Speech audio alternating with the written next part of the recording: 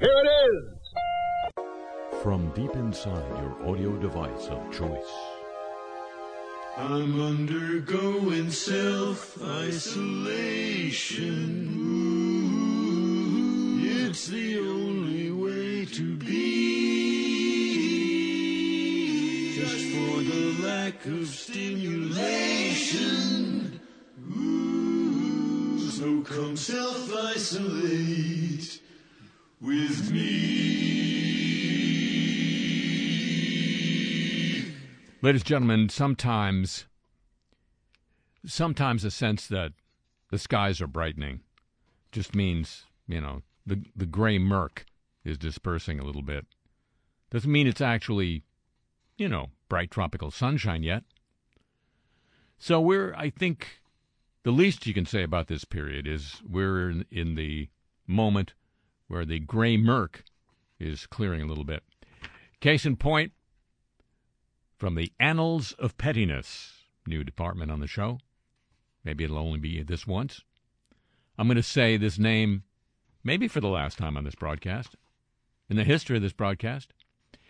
But here we go, from the National Journal.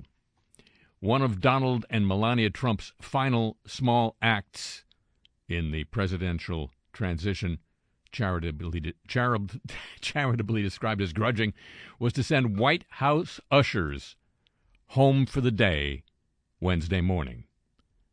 That left the new first family to fend for themselves upon entering, according to several informed sources. Quote, the Trumps sent the butlers home when they left so there would be no one to help the Bidens when they arrived.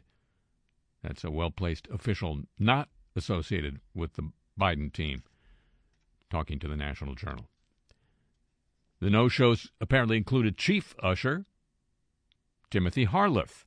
Sources familiar with what happened confirm Harleth, a former executive of Trump Hotels, hired by Melania, was summarily fired by the Trumps before they left.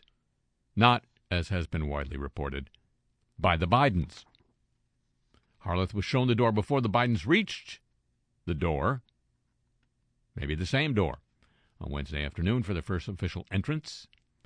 Video of their arrival showed them waving to photographers, hugging for the cameras for more than a minute, longer than typical presidential photo ops. Before approaching the entrance with their family, the heavy doors swung open from within about 15 seconds later.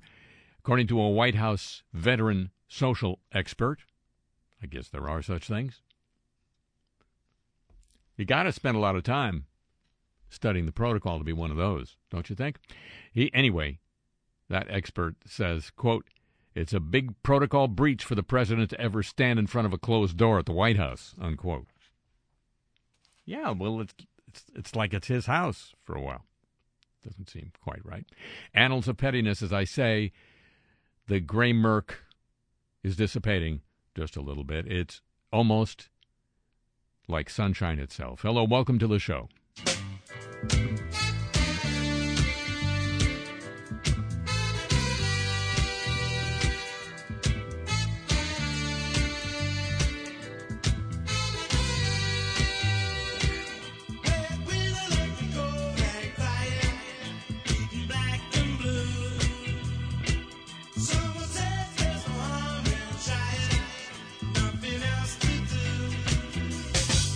Just walking in the sunshine.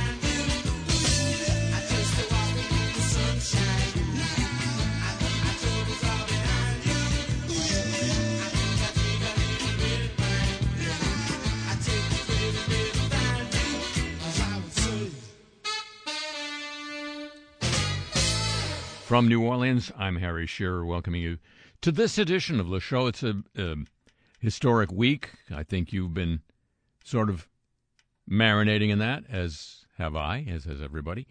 Marinating in the relative silence imposed by Twitter and others. And if you've had the bandwidth to notice anything else, it probably reached your ken that two of the best-known voices in American media have been silenced this week, one by retirement and one by a more severe force. And so, before we do anything else, let's take a moment, sing a patriotic song in honor of those two gentlemen. How about God Bless America? I know this song.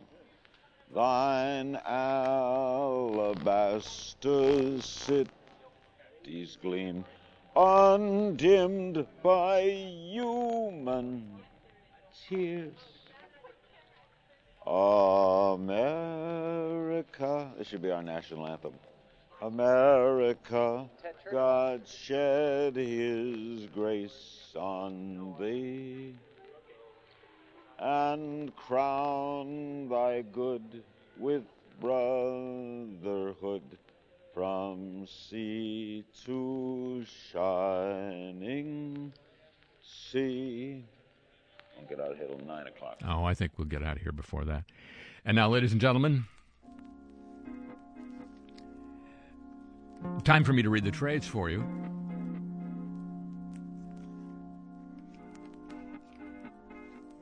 Well, it's something I do.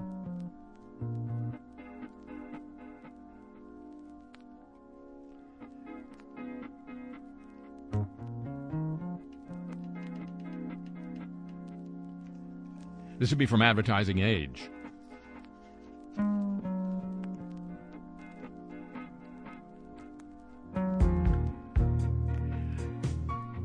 There was a Consumer Electronics Show this year. You know, it's that big thing that happens in Vegas in January. Normally, of course, it happens in Vegas, so you never hear about it. No, it happens in Vegas, and it's huge. Thank you. But this year it was virtual, so you may not have heard about it, and it may not have been that huge. But here's a report from there. One of the most significant trends that emerged in the past year or so is how people have come together to watch TV virtually. That's according to Sandeep Gupta. I have no idea if it's related.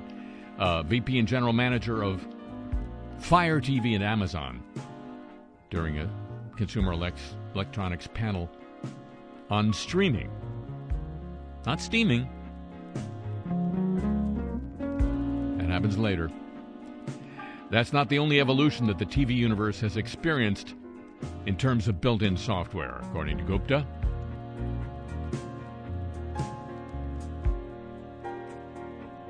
He says there will come a point where you can ask an ultra-intelligent Alexa complex questions like, what do I want to watch next?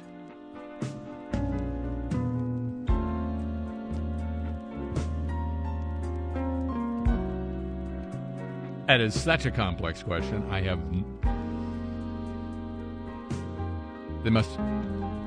That must await a whole new kind of silicon.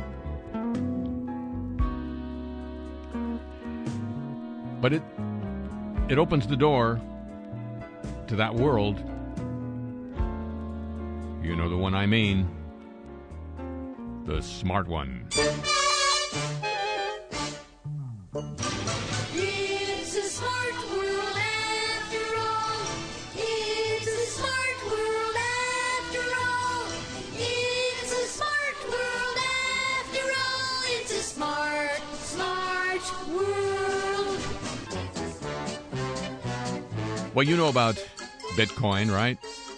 This cyber currency that's supposed to replace money.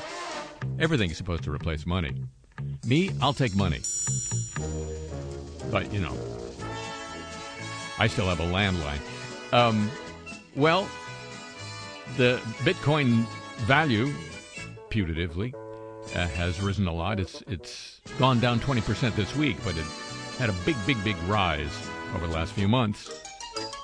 There it goes. But there's a cost, of course. Nothing's free in this life. That's why everybody wants the next one.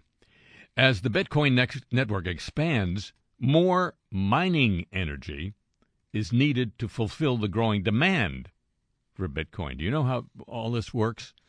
You have to solve an increasingly difficult mathematical problem to generate a Bitcoin, and that takes computing power. And as time goes on, the problem gets increasingly complex, which means computer has to work harder. It has not only attracted attention to the soaring price, Bitcoin, but also the electricity consumption used to power the transactions. Data presented by tradingplatforms.com indicates it costs just a little more than $25 million daily in dollars in electricity to process Bitcoin transactions. Notice they give you that figure in dollars, not in Bitcoins, because nobody knows what the cost is based on Bitcoin's 30-day average transaction of 328,000 as of mid-month this month, and the energy footprint per one Bitcoin transaction, which is worth $76.74. They figured it out. Their research also overviewed Bitcoin electricity consumption in terawatt hours between October 2015 and January 2021. That gets a little complicated, but estimated electricity consumption has increased by about 10,000% over that period. Additionally, they compared electricity consumption between Bitcoin and the top 10 countries. The digital asset's annualized electricity consumption is 112 terawatt hours, equal to 1% of China's per year electricity consumption, the highest in the world. Bitcoin runs solely in the digital space. Computers that power the network consume a lot of energy. More computing power is therefore needed to mine Bitcoin, which requires electricity. Energy consumption by non-IT infrastructure like fans. Hi, how are you? Thank you. Nice to see you. No, the other kind. Also accounts for Bitcoin electricity consumption. Bitcoin electricity consumption correlates with the number of transactions, tends to rise when the asset's price increases, leading to high demand. Therefore, it becomes even more profitable to make Bitcoin, or mine it, as they say, which causes more miners to join the network. The more the miners, the more computing power is needed to solve computing problems. Over the last month, Bitcoin hit a new all-time sustained growth in trade. Many people were interested in getting a portion of the digital currency, so increased number of transactions. Bitcoin's electricity has resulted in apocalyptic and sensational views, especially from critics of the digital currency. However, outlook for Bitcoin energy use is largely uncertain. There may be efficiency improvements in hardware, Bitcoin price trends, you think, and Bitcoin mining regulations. As the Bitcoin network grows, it's now consuming more electricity than some countries. Consumption represents a big portion of the electricity consumed annually by some leading global economies. Bitcoin electricity consumption equates to over 36% of the UK's annual energy consumption. Well, Bitcoin mining is a highly mobile industry. Major players can migrate quickly to areas with cheap electricity.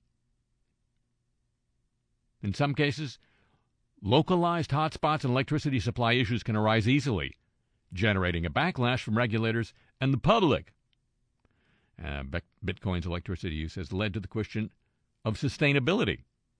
Some experts term it as environmentally unfriendly, considering that leading mining firms are in China, relying heavily on fossil fuel. China is attractive to miners because it produces a lot of cheap electricity, thanks to cheap coal. See, it's a system. And Like any other electricity consumer or electricity-driven industry, Bitcoin is leaving behind a noticeable carbon footprint. It's now comparable to the carbon footprint of New Zealand. But you can't put New Zealand in your pocket. Well, you can't put Bitcoin in your pocket either, so there you go. The number of Bitcoin's carbon footprint might significantly reduce once Bitcoin mining regions adopt a wider use of renewable energy sources. That would be China, apparently. But that's not happening yet. So here's to Bitcoin.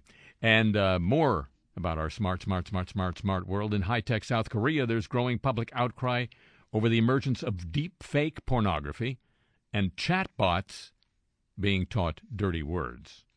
I don't have to explain what a chatbot is to you, do I? No, of course not. You're smart enough to be listening to me. South Korea is one of the most technologically advanced and adept societies in the world, ranking in the top positions in terms of mobile phone penetration, internet speeds, and the consumption of online media, games, and apps. But society there is discovering, according to Deutsche Welle, that all that tech at the public's fingertips comes at a price.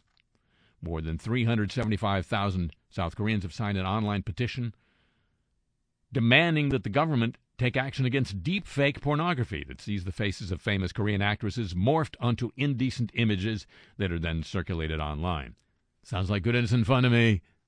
I'll be back in a minute. I'm going to go watch.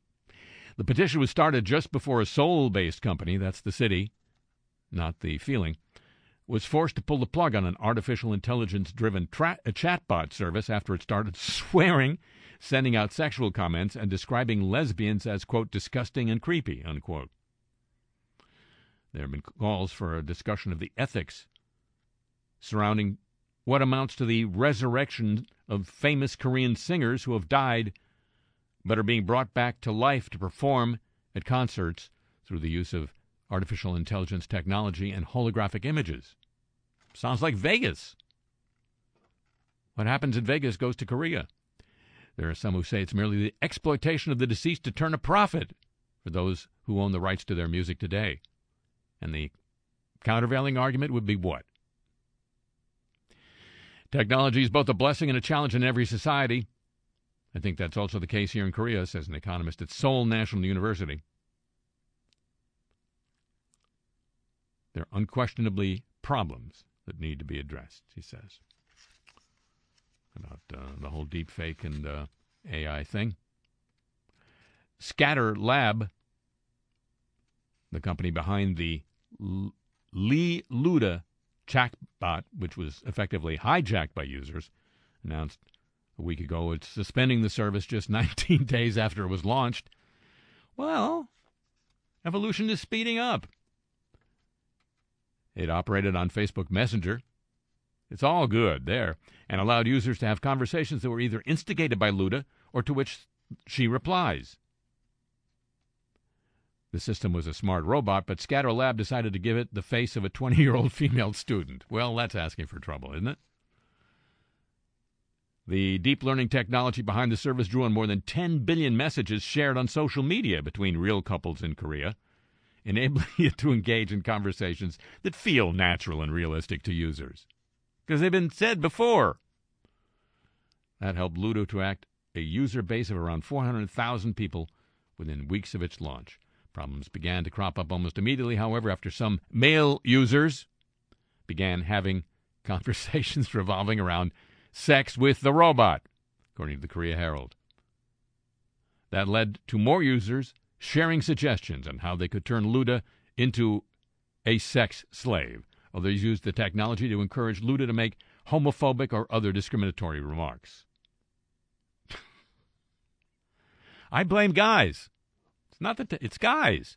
You got to ban guys. Scatter Lab issued an apology for the robot's homophobic remarks, saying they do not reflect the company's core values. Where's the core? You can't know the values without the core, and promising to find ways to prevent such statements in the future. The company said despite efforts during development to ensure Luda did not respond to keywords or phrases, it had proved impossible to prevent all inappropriate conversations with an algorithm that only filters out certain terms, meaning, yes, people are still smarter than artificial intelligence. The CEO of the company said in a blog post that the project was a work in progress and it would take time for Luda to, quote, properly socialize. She's like a pup. She's like a puppy. Did you get it? She's like a puppy. But wait, there's more. The world is still smarter every freaking day. According to McKinsey, the consultancy firm, which has put out a report called The Connected Home Market, that is to say, the marketplace for devices that will turn your home into basically a wide-open place where anybody can listen or watch. Consumers are most motivated, according to that report, by utility management, turning the heat on and off, or the air conditioning, as well as security and safety. Those are their key factors when they buy connected home technologies. Little self-contradictory, don't you think? For example, the most common purchases are smoke detectors, remote video, smart thermostats, and connected locks. That's according to Entrepreneur magazine. Brands don't like to talk about it, but incompatibility is the biggest problem with smart home technology. Installing many devices and platforms lead to the unfortunate realization that gadgets won't necessarily communicate with each other. A manufacturer such as Amazon likes to design devices made for their proprietary platform, so that tech often won't work with non-Amazon systems like Google Home, Google Nest, Apple Home, or Bose. The market is incentivized to keep ecosystems incompatible.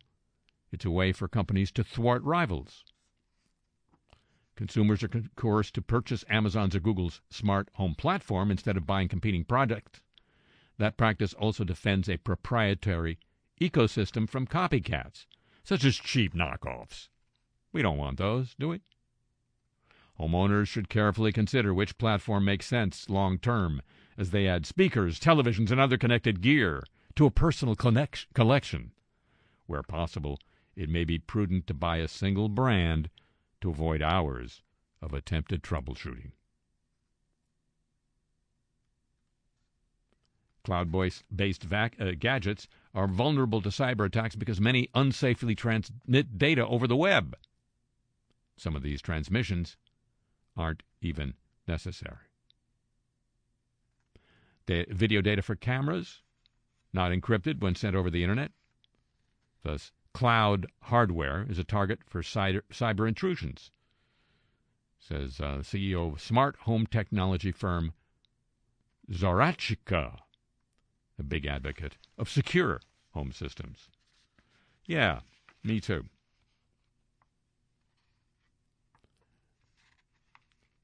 Apps and devices will constantly seek permission to access other apps, camera, microphone, connected locks, and personal data. Some will tell users that such permission is essential to personalizing a user's experience. Unless you read the voluminous fine print, it would be difficult to truly assess the security threats of granting such access. Call the manufacturer and ask if it's possible to opt out of data harvesting, recommends Entrepreneur.com. Yeah, call a manufacturer. Let me know when you're off hold, won't you? And if you like the music you hear on hold, why not buy all of our products, won't you? Now, ladies and gentlemen, news of bees. And I haven't been, I don't talk about my personal life on this program. I haven't been sleeping too well lately. Apparently, that's a problem shared by bees, increasingly. Many common pesticides have long come under fire, as you know, for their potentially hazardous side effects on humans and wildlife. Now, new research suggests they may also be responsible for preventing bees and other insects from enjoying a decent night's sleep.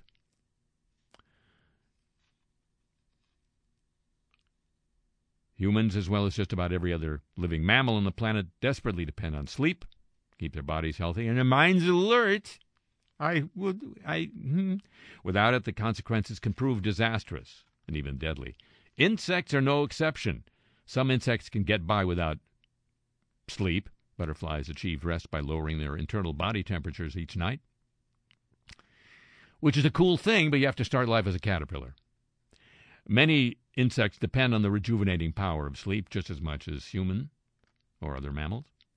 Experts therefore became concerned when they discovered that many common pesticides, which have already fallen under heavy scrutiny in recent years for potentially damaging influence on the health of plants and wildlife, may come with another unfortunate side effect. They keep insects, or they can, from falling asleep. In a pair of studies published this week in Scientific Reports by experts from the University of Bristol, researchers reveal that neonicotinoid insecticides, the most common type used throughout the world, can make it almost impossible for insects exposed to the pesticide to maintain a regular sleep cycle. Researchers came to this conclusion by, watching bees not fall asleep. They experimented with bumblebees and fruit flies, two insects that do rely on sleep to carry out their pollination duties effectively. The neonics we tested had a big effect on the amount of sleep taken by both flies and bees, said leader of the studies. If an insect was exposed to a similar amount as it might experience on a farm where the pesticide had been applied, it slept less and its daily behavioral rhythms were knocked out of sync with the normal 24-hour cycle of day and night. Researchers suggest these pesticides can wreak havoc on an insect's ability to sleep, not by influencing the insect's body, but through its mind. Mind is a terrible thing to influence. And researchers at a facility in Argentina have found that since the 1990s, up to 25% of reported bee species are no longer being reported in global records, despite a large increase in the amount of records available. This doesn't mean that these species are all extinct. It might indicate that these species have become rare enough that no one is observing them in nature. The findings appear this week in the journal One Earth. I think that may be one too many. It's a smart world.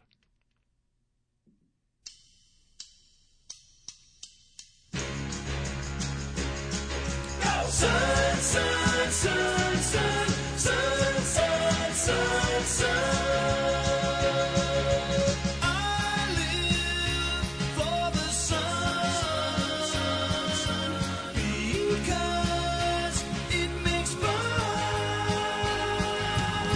Pretty girls with their guys, such a love you can't buy, and they all live for the sun.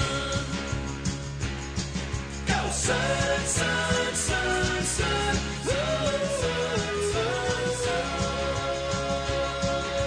My girl and me, we will stay right by the sea, living and loving this way, here with the sun every day, and we all live for the sun. Sun, sun, sun, sun.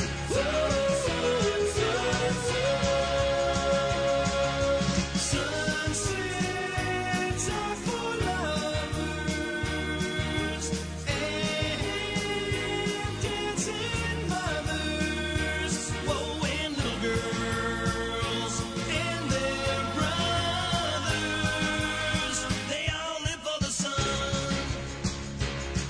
Go sun, sun, sun, sun.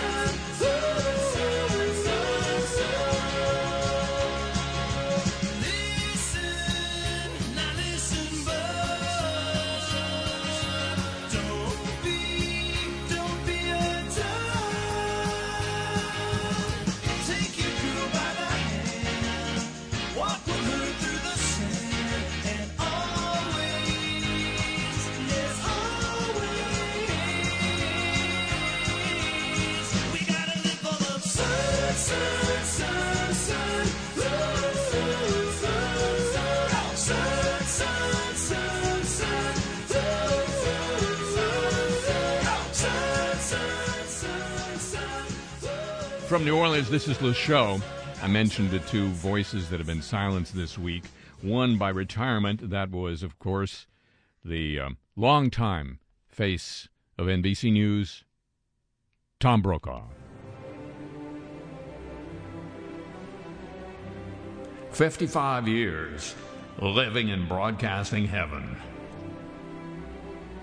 That adds up to 5 times 11. That's the time I'd anchor the late news in L.A. With co-anchor Kelly Lang. We'd relate the day. Plucked out of Hollywood, landed in D.C. I lobbed questions at Nixon. He looked straight at me.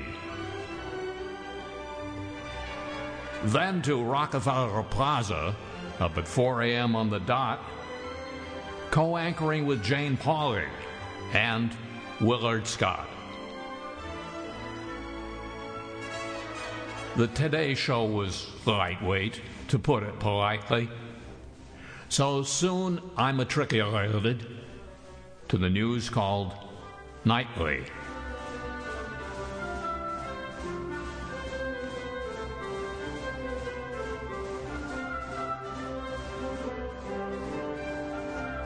I'd fly to the hot spots, do a few live shots, then land back in New York, still looking sprightly. Wrote a beloved book about the World War II leaders, got to tour and lecture to millions of readers.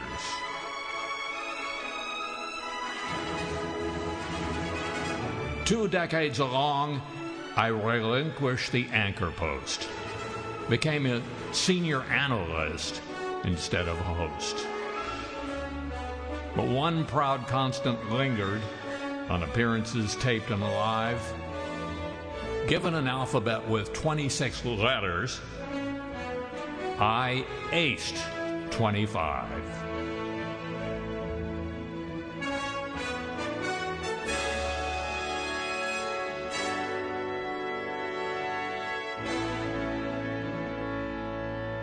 And the John Williams Festival continues with news of the Olympic movement.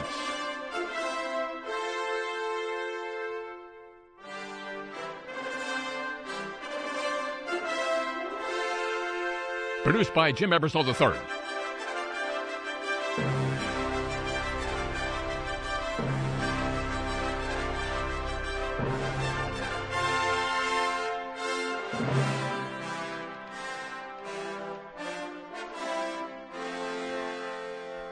The rescheduled Tokyo Games may have to be held behind closed doors if they're to go ahead in Japan this year.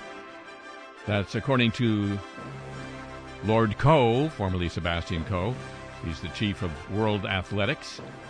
He's confident the games will take place, despite a report this week in the Times of London suggesting they're going to be canceled. I would love to have fans noisy and passionate, Lord Coe told the BBC, but if the only way we're going to deliver it is behind closed doors, I think everybody's accepting of that, he said. Meanwhile, a surge in coronavirus cases has put real pressure on Japan to cancel this summer's Olympics, according to the Washington Post. New pressure came this week from Australia's Prime Minister Scott Morrison. ScoMo! A report suggested the mood within Japan's ruling coalition had turned against holding the games. That was the piece in the Times. Japan's in the grip of its most serious coronavirus wave. Tokyo's under a state of emergency. The government has not yet approved a vaccine for use there, let alone begun inoculating people. I'm determined to realize a safe and secure Tokyo Games as proof that mankind will have overcome the virus, Prime Minister Suga told Parliament on Friday. Meanwhile, senior officials were denying that report in the Times of London. Olympics Minister of Japan said in a news conference many sports events are already taking place globally amid the pandemic. Preparations for successful games would continue. Scott Morrison, the Australian leader's Remarks included this: the situation in Japan right now in terms of the spread that's occurred there more recently is quite different to even when I was there in November. He said that Prime Minister of Japan had to put the health and safety of his people first. That gives Prime Minister Suga greater room to recommend cancellation. But the head of Australia's Olympic Committee says the games are definitely on.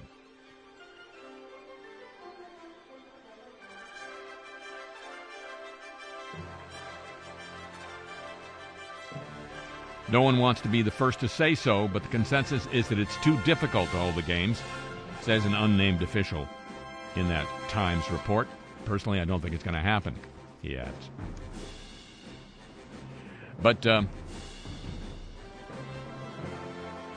head of the opposition party in Japan says it's becoming difficult to hold the games. An unnamed official said the Prime Minister of Japan, the new one, is not emotionally invested in the games. Hosting the games was his predecessor's dream, not his. Says IOC President Thomas Bach in an interview with Kyodo News this week. We have at the moment no reason whatsoever to believe that the games will not open on the 23rd of July in the Olympic Stadium in Tokyo. This is why, he says, there is no Plan B. Last time we heard that a lot, it was the Iraq War. But no, this is different. This is the Olympics. It's a movement. And we all need one. Every day.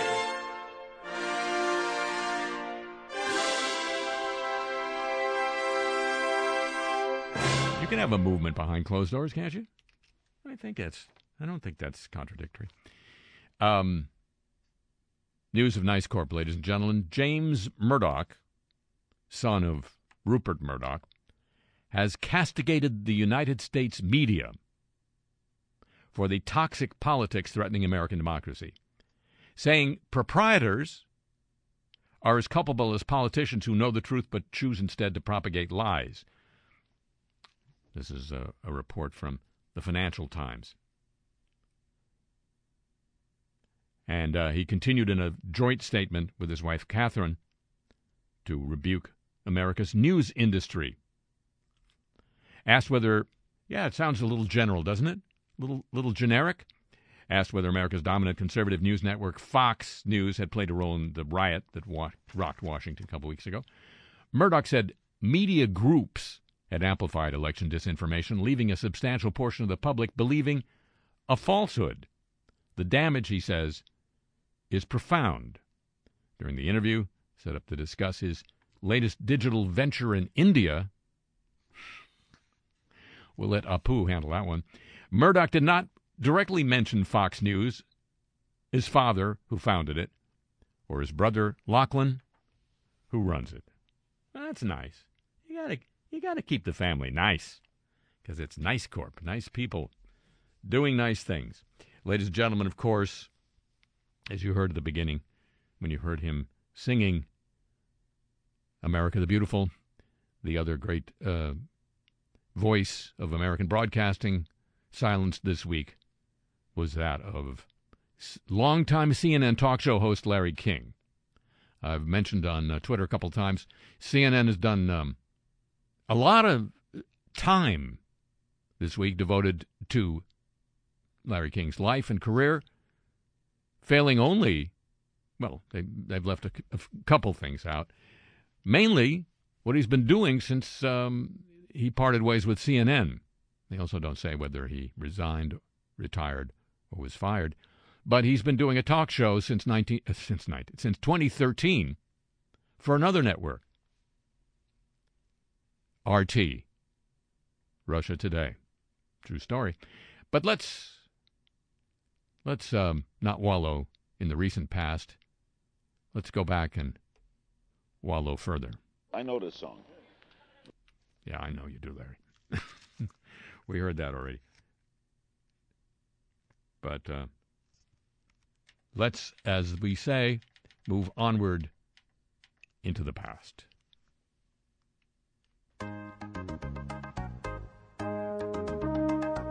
Now, from the home of Larry King Live, here's Larry King Live. We're coming to you from New York City, where I'm going to be hosting the Mesothelioma Foundation's Lingerie for Lungs Fashion Gala this Friday night in our Los Angeles studio. An old friend, even though he's still a youngster in our business and in life itself.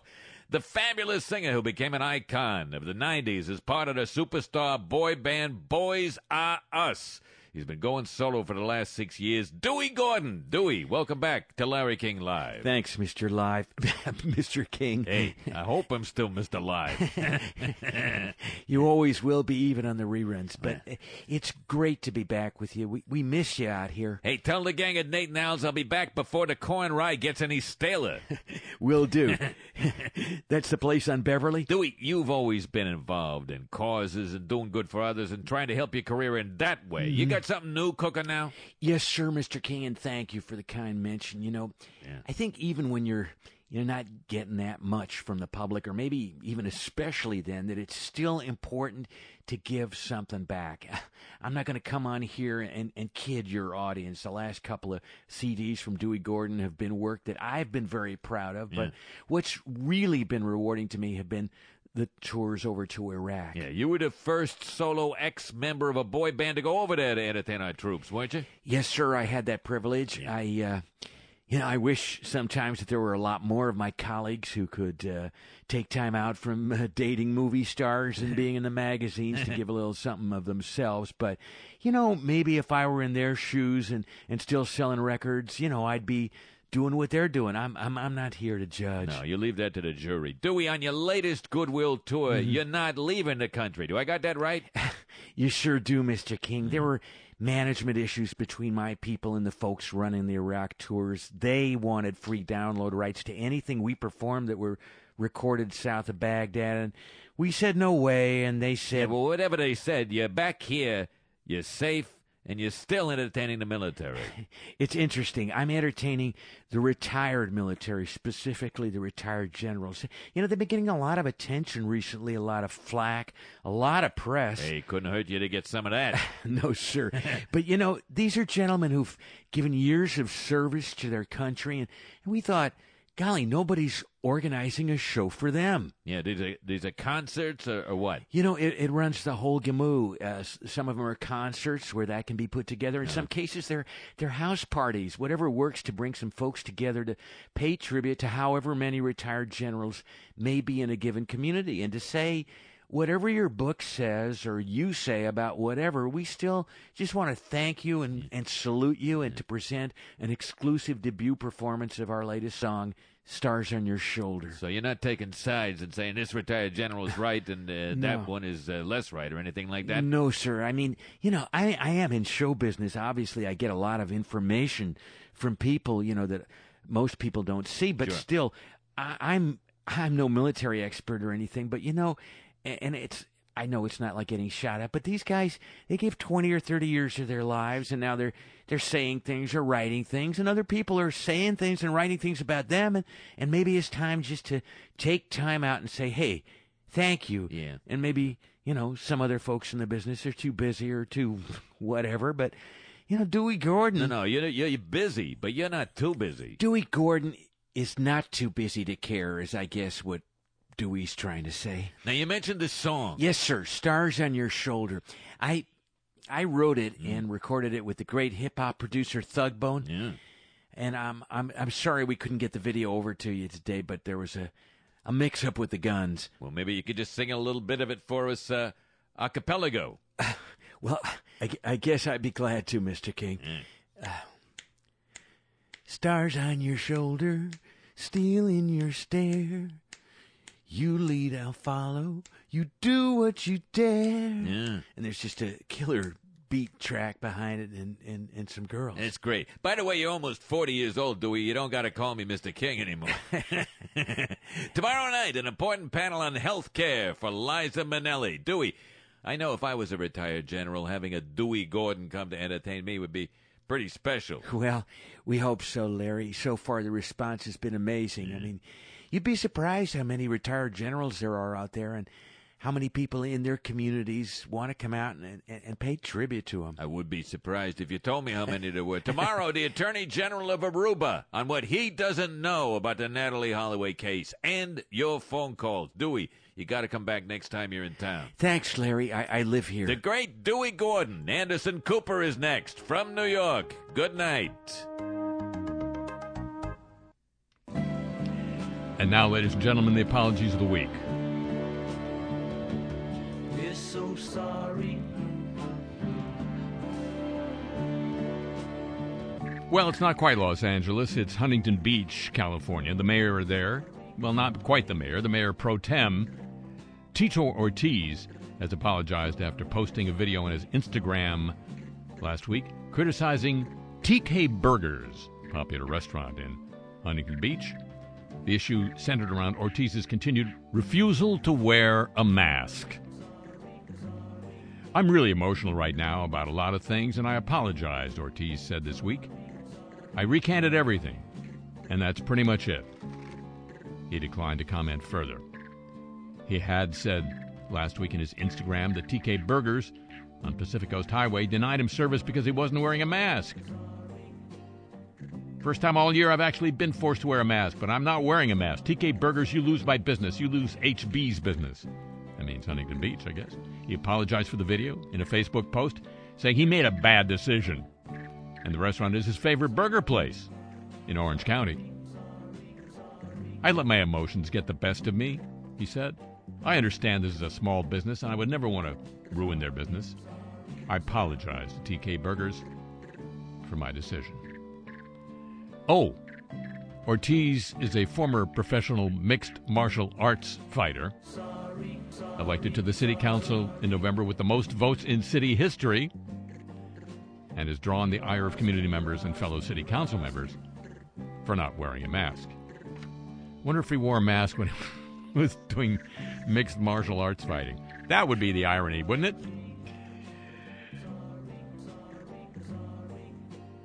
This from the BBC.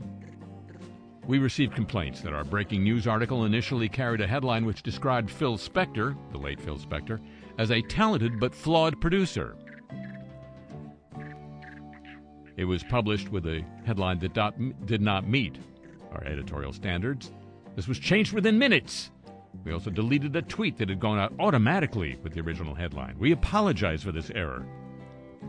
Our coverage across BBC News has been clear that Phil Spector was convicted of murder and had a long history of violence and abuse. Well, that's flawed. Magnificently flawed.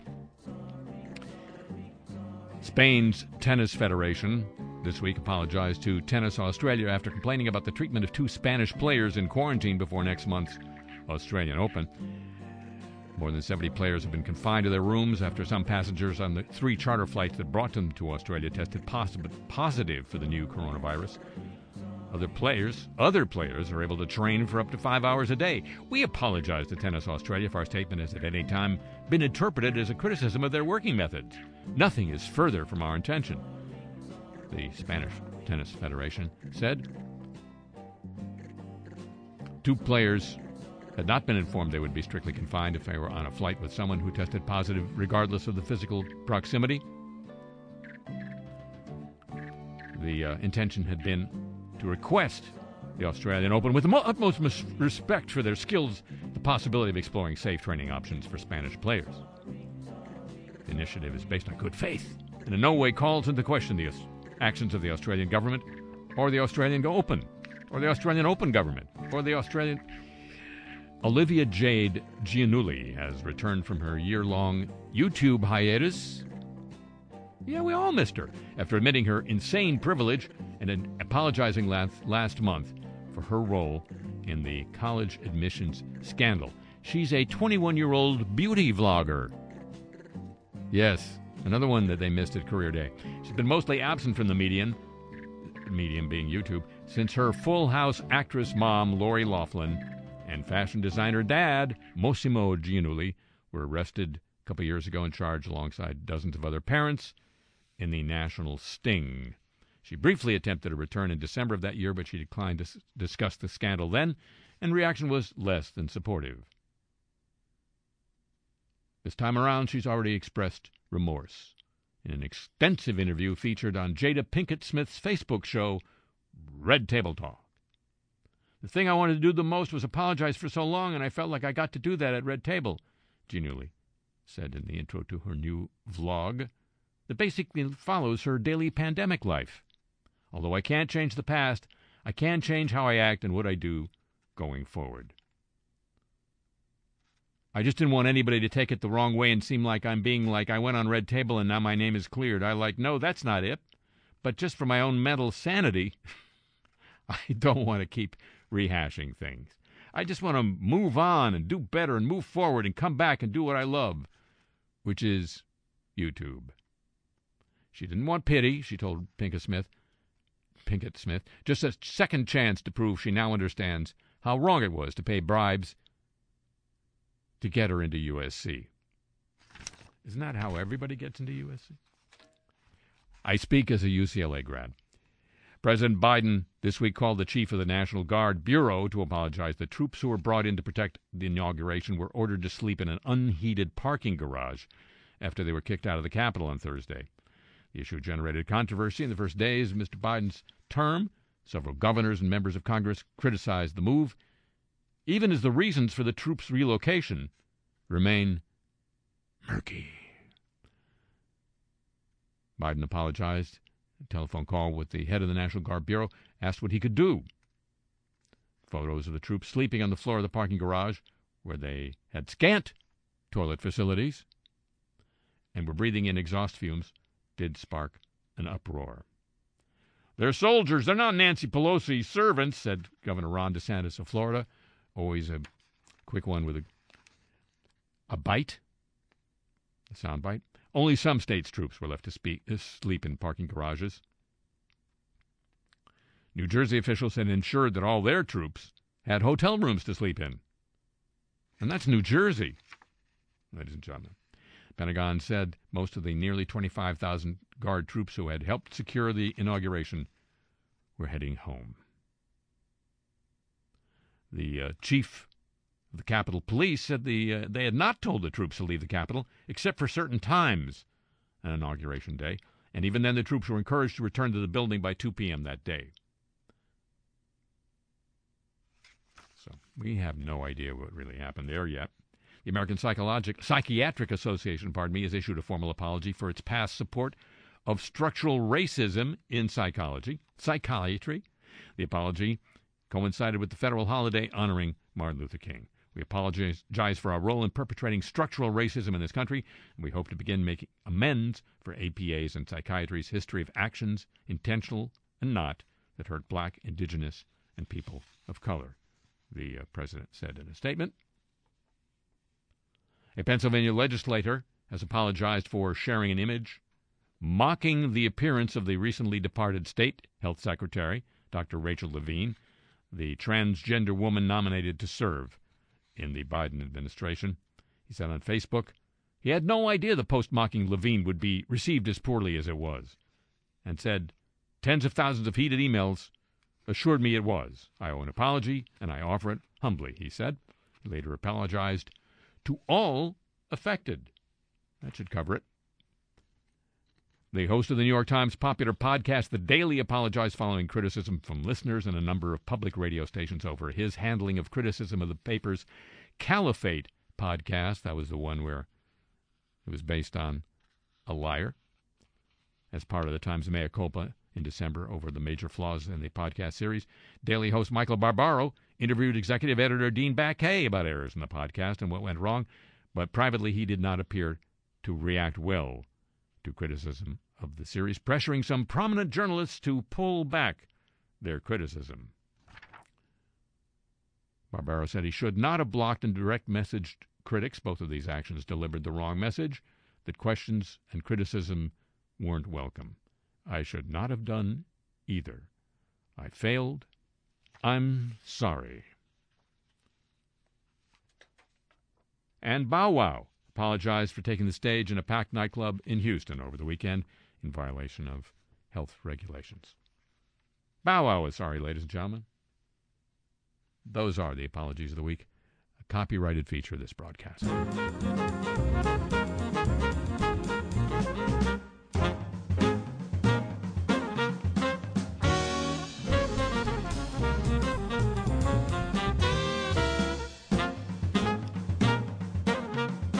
But Bow Wow won't always be sorry. I'll tell you that.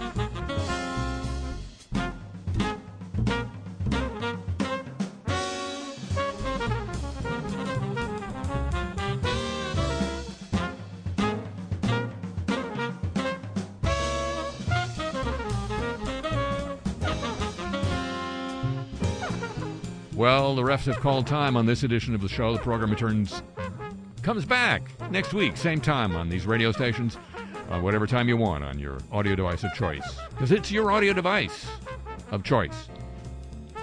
And it would just be like Bow Wow being sorry again if you'd agree to join with me then. Would you? Alrighty, thank you very much.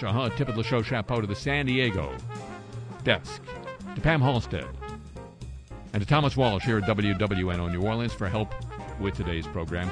The email address for this broadcast, your chance to get Cars I Talk t-shirts, and a playlist of the music you hear here. All part of the cornucopia of good digital stuff at harryshearer.com. Oh, and me, thank you for asking. I'm still on Twitter. I haven't been blacked out yet.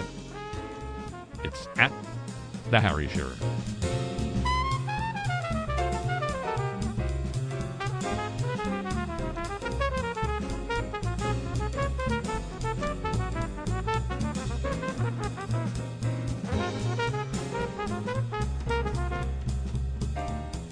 The show comes to you from Century of Progress Productions and originates through the facilities of WWNO New Orleans, flagship station of the Change is Easy radio network.